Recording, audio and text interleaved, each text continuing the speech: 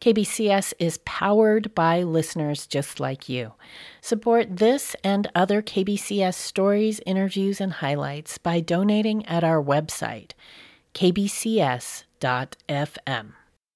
91.3 KBCS. I'm Yuko Kodama. The Gang of Four, or Four Amigos, are a group of 4 Seattle activists from Indigenous, Black, Asian, and Latinx communities who organized and advocated for the needs of people of color and all intersections in between from the late 60s and 70s onward. Councilmember Larry Gossett is the last surviving member of the Gang of Four. He was a member of the Seattle chapter of the Black Panther Party, founder of the Black Student Union on the University of Washington Seattle campus, executive director at the Central Area Motivation Program, and served as King County Council member from 1994 through 2020. He reflects on the power and lasting work of the interracial coalition. He starts by naming each of the members of the Gang of Four.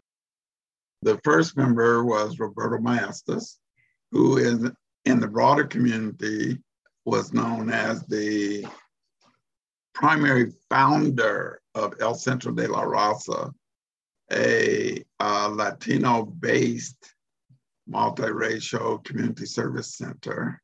The second one was Bob Santos, who was born in the International District / Chinatown, and he's Filipino, and he became the executive director of Caritas House, which was a Catholic youth service in around 67, 68.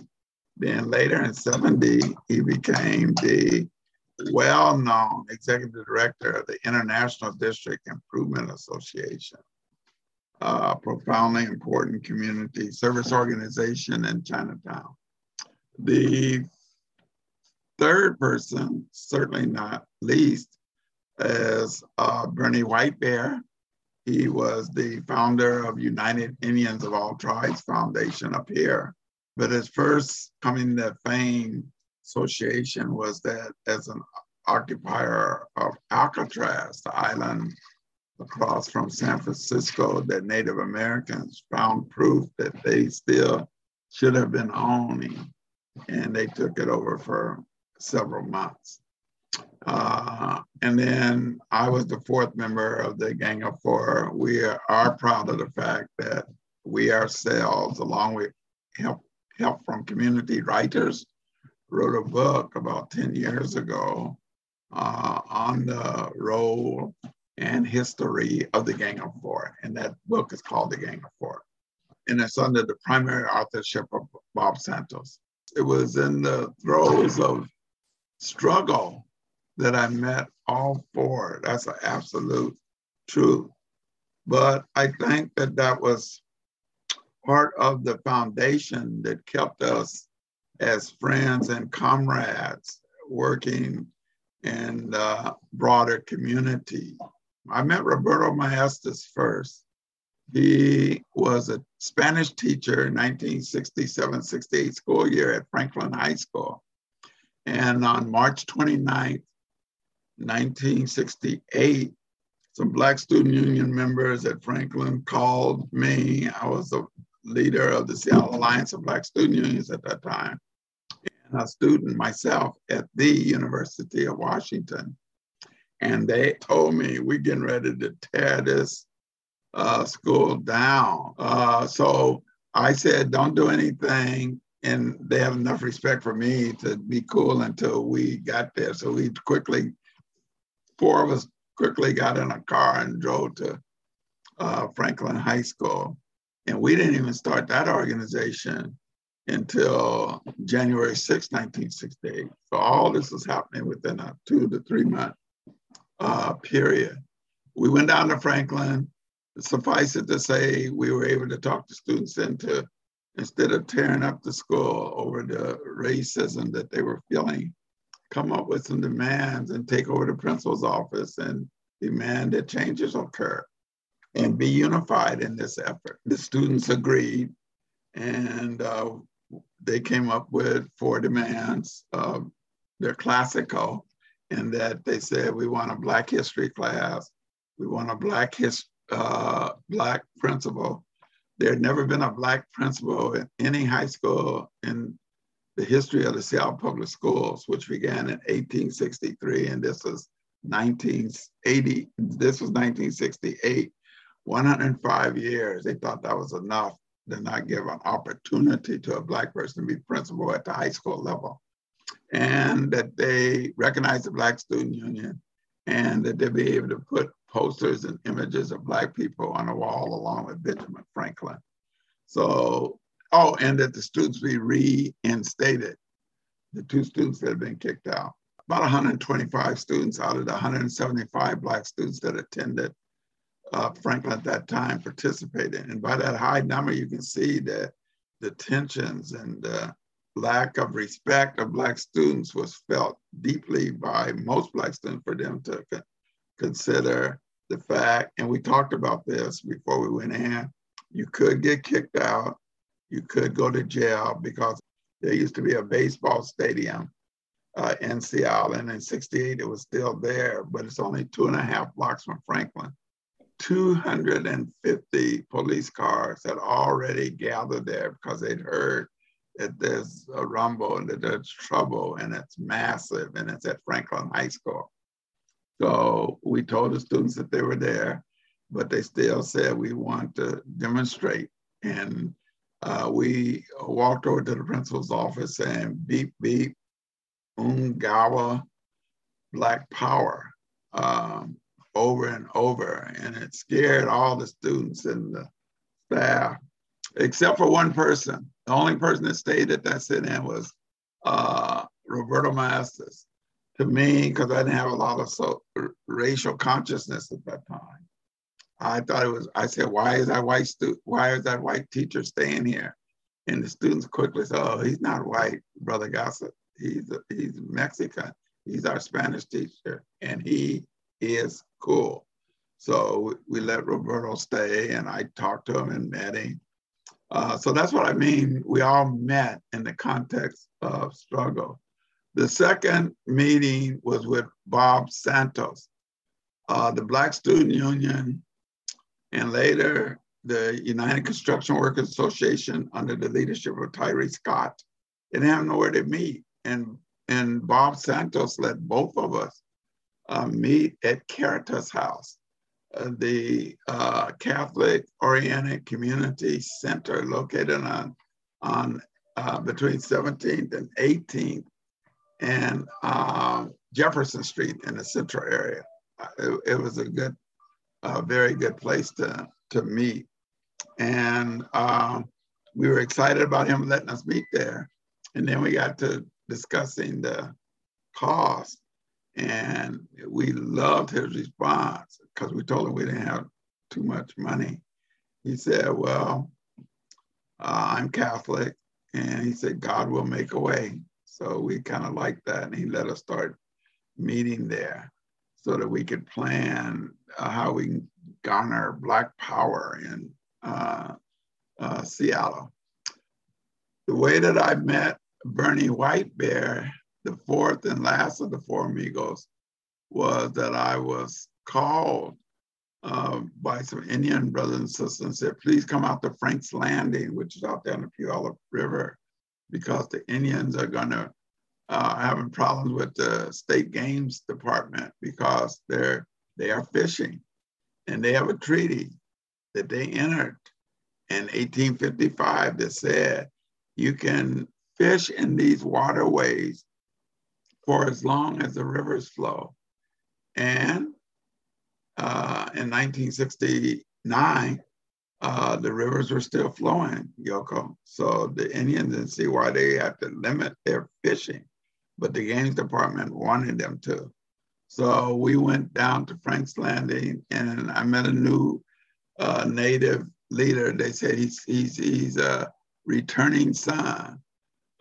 He's been occupying Alcatraz, and he just got back, and he wants to be involved, and he's our Indian brother, different tribe. I think Bernie is a Colville, and these were mostly Puyallup Indians at Frank's Landing. And we went down there and expressed solidarity, got involved. We went out on the river and fished. The Indians found out later that I was the only person that didn't know how to swim. They said, "Oh, don't worry about it, Larry. We'll jump in and save you if anything happens." I said, "Yeah, right. Nothing's gonna happen though, y'all." So we had that kind of joshing. So I think that provides a picture for you as to how we all met one another. And that's what I meant by in the bowels of struggle. That's how we met, we weren't thinking about being a united front. We were just talking about multiracial unity around struggles that impact our respective peoples. Now, these kind of things happen a lot where, you meet different people as you're working through these struggles. What is it about this gang of four, this set of four people that was the glue that bound you so tightly? Well, we were all from national minority groups in the United States. We all came together here in the great Pacific Northwest. But I think that the glue is more associated with my description of how we came together, because we would joke a lot about it. We came together as a result of struggle, trying to improve the condition of our respective peoples. And we said that is important to do. And the more we did it, we found that it enhanced the power, either individually of one minority group or all four of us together. And that was, if I can use your word, that was the glue that cemented our unity in the early days, the 60s and early 70s. And then as we struggled together and sometimes went together as a foursome, we saw that it made a difference. I'll give you one example. We've been talking about 68 to 70, but in 1980, this cat by the name of Ronald Reagan got elected president of the United States. And the four of us already, all throughout the 70s, worked together. And we can go back to that later, but I just want to give you this example from January of 1981. Reagan won the election and became president. And the first thing he did was say, "I have a desire to eliminate the Federal Anti-Poverty Agency." OEO, have you ever heard of OEO, Office of Economic Opportunity? Yeah, that provided funding for program. By 81, my sister Yoko, I was the executive director of CAMP, the Central Area Motivation Program. And El Centro de la Raza and the Chinese Information and Service Center were both funded through CAMP. They were delegate agencies. So we gave them a little piece of the federal anti-poverty money that we got. And then I informed them that Reagan had sent out a letter saying they were going to defund us, not at the end of the year, but right now. And they were going to lower the federal commitment of funds from $446,000 a year that they had sent a letter. They sent a letter saying in fiscal year 1981, you shall receive 446. But when Reagan got in office at the end of February, we got a letter saying that had been reduced to 42,000 total. The CAMP board of directors under Mike Williams was the chair that year. They said, "Oh, no, we're not going for that. We're going to go down to the local regional office and get our money." And we said, okay. So I called Bob Santos and Roberto Maestas, and they said, yeah, we'll be down. We'll bring some people. Roberto was particularly incensed. And we said, we'll involve Bernie too. And on the day that we were going down, CAMP had 150 Black recipients of services from us. energy assistance, food, from our food bank, or were participants in our youth program, something that tied them to camp. And all these people came out. We were absolutely ecstatic when Roberto, I don't know how they got the buses, bought 100 Mexicans from El Centro, not 10, 100. And Bob bought about 20 Asians, and Bernie bought about 8 or 9 Native brothers and sisters. And they all knew, because we met in the camp conference room, and said that, okay, what we're going to do could get you in jail, could get you arrested, but it's the only way that we can see with this new conservative racist president that we were going to get the money that they had already promised us. And I showed them the letter where we had been promised $446,000. And the people, I really liked this. All the people were, and the blacks kind of liked the Latinos speaking Spanish, and 3 or 4 of the Asians that Bob brought speaking Chinese. They said, right on with this. This is definitely all the people. So we went downtown to the Region 10 office of the Community Service Administration, or OEO, I can't remember the name, but we went down there. Suffice it to say, when they saw that multiracial unity, it blew their mind, and it was 300, almost 300 people. They were nervous. The white administrators never had seen anything like that. In Spanish and in English and in Chinese, we told them we wasn't leaving until we got our money. And we were loud, and we were unified, and we were spirited. And the regional director didn't know what to do. But what he did do, after he went in the room, made a couple phone calls, is come back out with a check for $446,000. We had our letter with us. That was the original amount. I'm telling you, Yoko, there is no way that if just Roberto, Bob, and Bernie and I had gone down as 4 respected community leaders, that they'd have jived us around and said, oh, this is bad. I see the letter. Let me look into it, and we'll see what we can do. And it probably would have got increased to 69,000 or something like that. But it would not have been the whole amount. We mobilized people power. And those kind of situations is what binded the 4 of us together, because we had differences. I mean, we were a united front. Roberto and I were more, intellectuals and graduates of colleges, and Bernie and Bob were more street, organizational, and experientially really bright. They didn't think about concepts around socialism, stuff like that. But despite that, we all got together.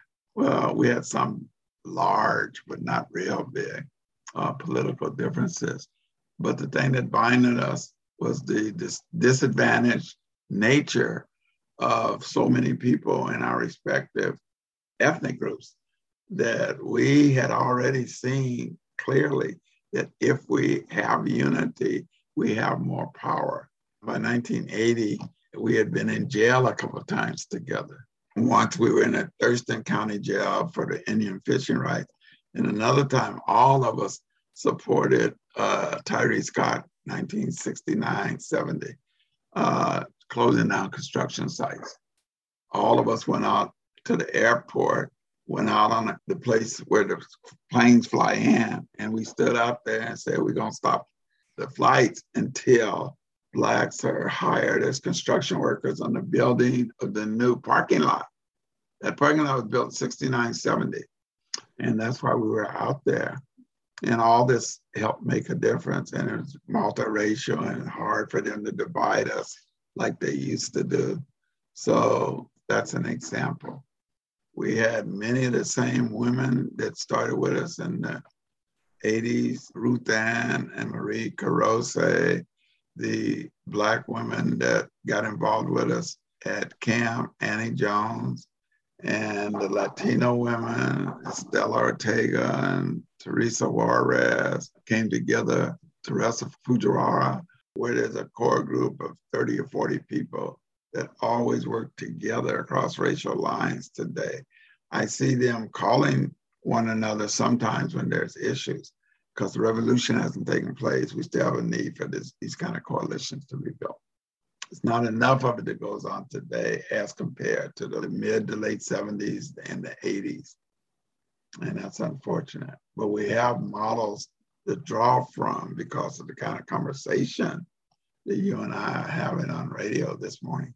During the late 70s and early 80s, a lot of public monies were going away, and we had to look at alternative sources. And the biggest source that we had not really thought about until 1980, and we moved on it in 81, was United Way. By then we had United Indians of All Tribes Foundation. We had International District Improvement Association. We had the El Centro de la Raza. In 79, I became the executive director of the Central Area Motivation Program, the oldest anti-poverty agency in Seattle, and it still in 81 was serving a predominantly Black inner city, low income, impoverished community. And I already told you in 81, Reagan was the president. So we had some problems. And the four of us got together and said, we got to impact United Way.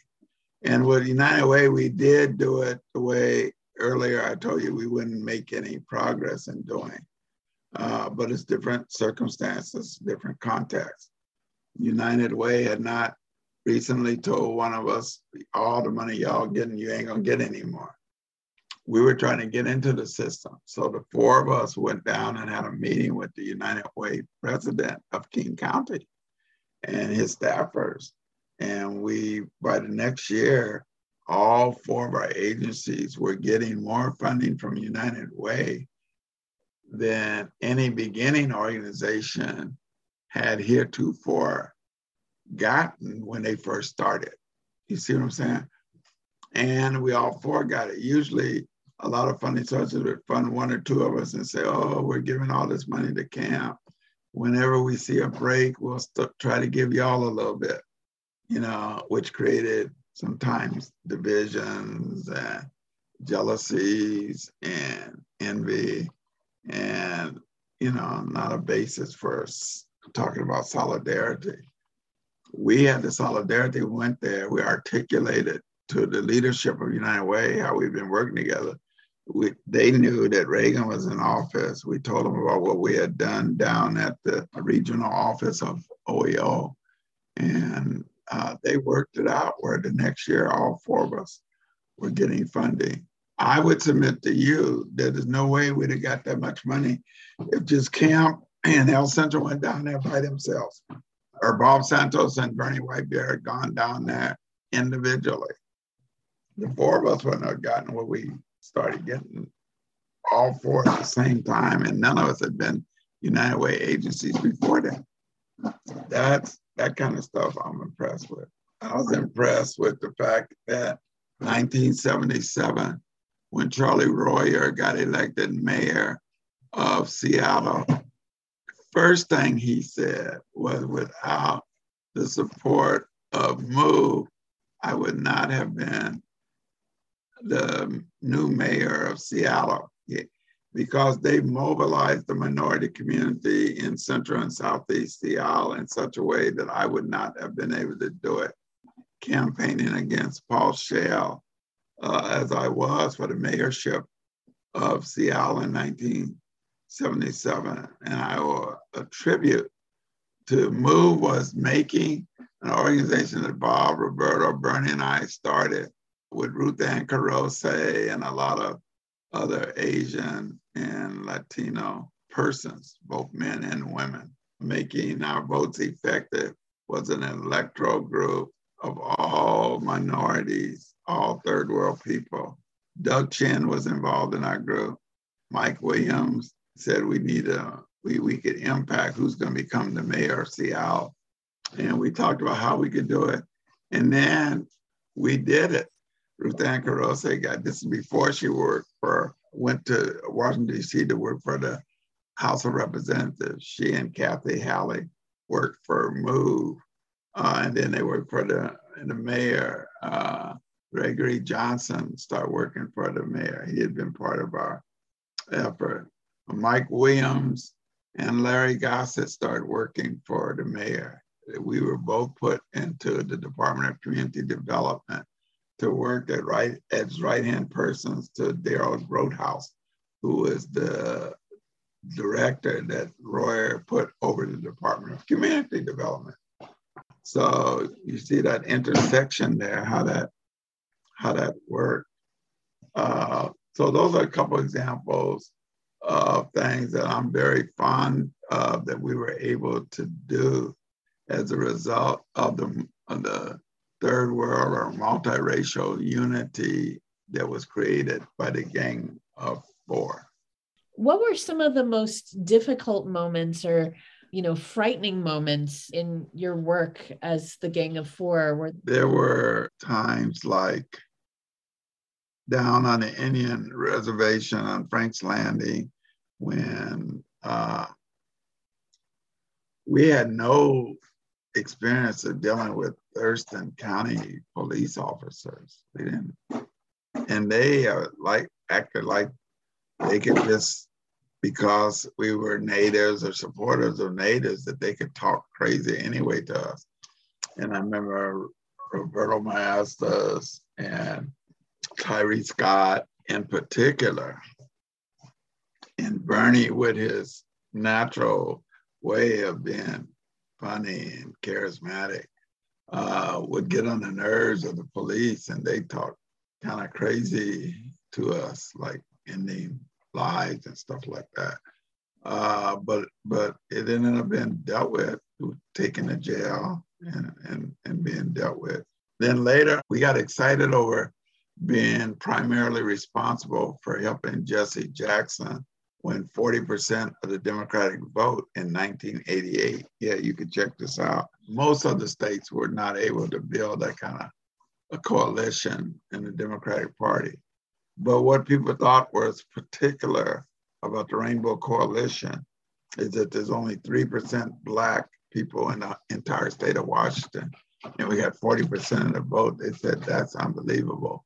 And Jesse Jackson and his right-hand person, Ron Daniels, talked about how amazed they were that we were able to do that, mostly through multiracial organizing around electoral political strategies. It really got hard in 88, 89 when Jesse said that we want to restructure the Rainbow, make it a more national organization. We didn't mind that, but he wanted to do it in what some of us thought, because we had divisions, was a undemocratic fashion.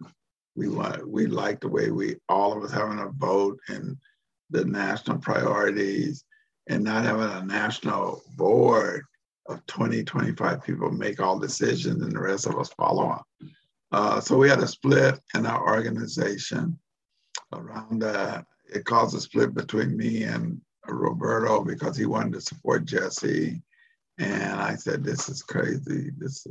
We actually stopped talking for about a year or two. It was tough. Those kind of things bothered me. We got back together by 93, somewhere in there. But those things that led to splits amongst the four of us are in the Minority Exec Directors Coalition, having a split where those are examples of some tough, difficult situations that we had. They got worked through because the Gang of Four as a leadership group, we were together until the three other members died. Bernie Whitebeard died in 2002. Roberto Maestas in 2010. Bob Santos in 2017. So those were tough times. But we still worked together until the end. The only one standing now is Larry Gossett, and you talking to him. but I'm confident that there'll be others who will pick up the mantle after I'm gone and talk about what we had in Seattle and what we have now and how we learn from them.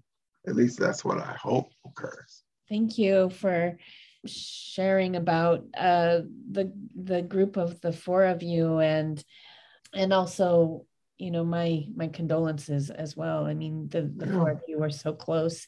And of course, we are all human, and there are going to be divisions of, differences in opinion that is going to bring about schisms that are really hurtful. When you look back, what's an impact of your work as a gang of four that you didn't expect? I had not expected our unity, our togetherness, our coalescing around political and economic problems impacting a part of or all the minority communities to be able to be sustained, because I didn't see any examples of where that had happened before. So I was pleasantly surprised that we were able to overcome those kinds of differences and keep the coalition building going up here in this regional, which I still give credit to the manner in which we came together through struggle and not just through personal friendships. But because we came together through struggle and we developed personal friendships and camaraderie, and we weren't real doctrinaire.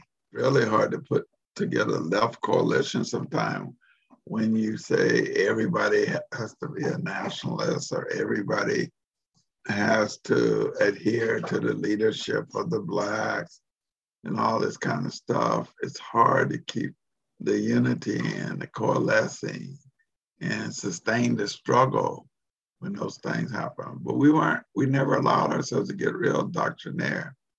I told you earlier, we don't all have to be socialists or democratic socialists or Black nationalists to be together around broad principles like racial equality and unity and empowerment, regardless of ethnic background or economic status. We showed that you can build united fronts with a lot of different folks if you just agree and develop some working relationships that for different reasons sustain themselves. It can be done.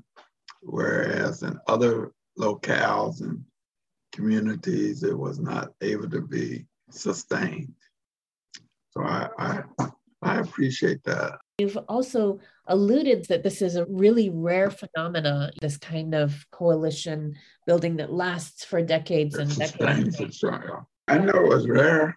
I knew it was rare because we talked about the fact that where can we learn about how multiracial, political, or community-wide movements are developed and sustained. And then we had ourselves or other people do research on it in the 70s.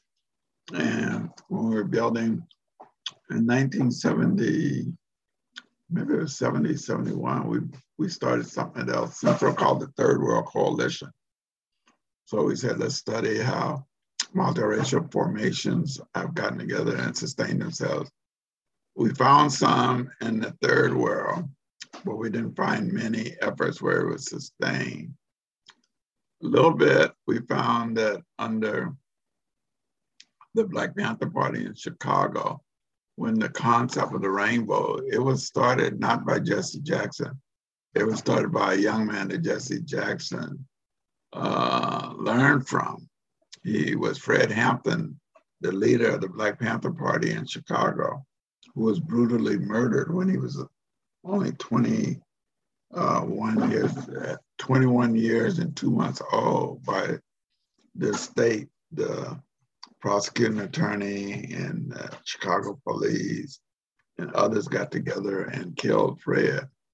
But he had been successful at building unity amongst Latinos, Puerto Ricans, poor whites, and poor Blacks in Chicago. And that's hard to That's hard to do on a Daley. Daley was the mayor, and he worked hard at keeping those groups divided from one another.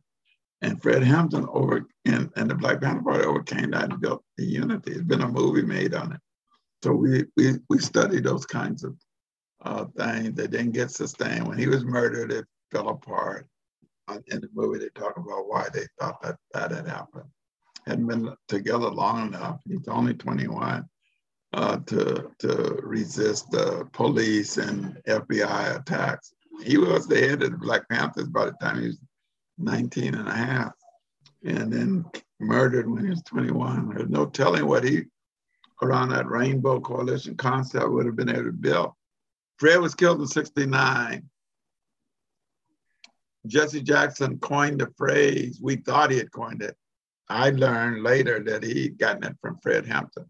That's a lot of years, 69 to 83, before it created and got a national presence. So yeah, we looked at other movements and we talked a little bit, but not a lot, about we want to sustain it. Mostly we say we want to keep the unity because it works. It makes it a difference for the political, cultural influence of our peoples, that we are unified. And that kept us together. And we just never let doctrinariness or something like that get in our way. And I thought that was good. Listening to your stories, and I'm thinking of these nonprofit organizations that are so busy and maxed out with issues. I could see how these nonprofits are like working so hard on their particular things that if someone comes to them and says, can you help out with this issue that we're having right now? We need 400 people there to make an impact, to make a statement. And then I can see how nonprofits would be like, I wish I had the time to go and help out. I believe in your cause too, but I cannot do that because we've got this and this and this going on. How is it that the four of you were able to find the time for all of this when each of you are working on such significant projects within your communities? Because we were early on leaders and saw the success we had of working together on some issues starting in 68, 69, 70. I need to throw Tyree Scott in there because he really talked a lot about multiracial unity. He's a working class electrician. He got really into philosophical studies about radical community organizing and democratic socialism, all that stuff. And he read on his own and then shared that with us. I think that we got involved and saw the results of working together so early on in our relationships. And we didn't call ourselves the Gang of Four or the Four Amigos. That came later, 83, 84. So we just said, oh my God, look at the advantages that we've had of working together, having more people, more influence over things that's happening in our respective community. So then when we called each other and said something going down, we almost felt we couldn't just say, no, we need to do a little something, but we'd say we do a little something, that's it. And then when we have to call them a year later, they would be willing to do. If you're not used to working together, it makes it a little more difficult, I could say. And no matter how busy we were, I found that we would carve out some time to work together. That's a hard lesson to teach. And I don't really remember us ever teaching it to one another, just abiding by it and not wanting to let the other persons in our coalition down that we did it. And then when we had the formal coalition, like the Minority Executive Directors Coalition, we met twice a month. So we talked about these things. And then everybody in the room would see the interconnectedness and want to stay involved. But absent that, where you just call on one another to support a cause, that's not really enough. You have to have a regional or national structure that some of you are involved in, where you have political education, about what needs to be done to sustain the efforts that we have going now. That's necessary. It's hard to do it without it. We even saw that the social and cultural stuff was important. The Asian community theater called us once and said, we want y'all to do a skit where all four of you are involved. And we think that that'll add to the number of people that have come to our fundraising event. And the four of us became, I think it was Annie Gallarosa that suggested it. We became Gladys Knight in the Pits. Four of us and Annie Gallarosa. And the theater went wild. And we practiced. We didn't have time to be practicing dancing, but none of us wanted to say we ain't showing up. And if one of us didn't show up, people get mad. And he would say, this is serious. We got to be ready. That's so great. Yeah, look at the book, The Gang of Four. They got a picture in there of us. Four of us dancing and Annie singing. That's hilarious. And that kind of brings me to also among us younger generation that grew up in, I wouldn't say in your shadow, it was like growing up in your arms. Yeah. Seeing each of you at the pig roasts. Yeah. And then you're just all kind of joking around, goofing around. And then there's the Busch Garden, that's the place where you all hang out. And so so there's kind of a culture. It's not that you guys were doing business all the time, Right. I mean, you're doing business, but it was kind of like it was a lifestyle.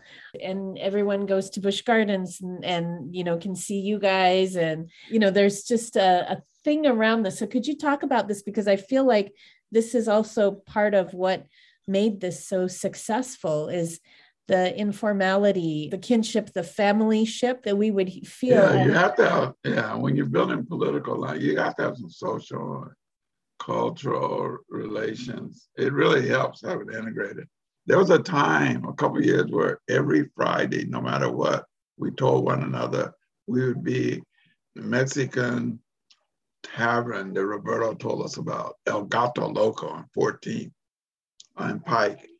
And we just somehow between 7 and 9 every Friday night, we would drop in there and, talk about things that's going on and drink beer.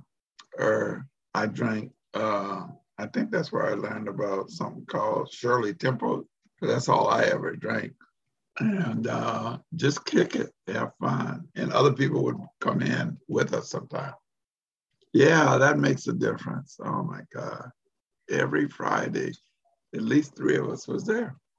Yeah, so you guys hung out. There was fun to be had. There was relationship building. Just, I feel like that's a huge part that you have passed on to the younger generation.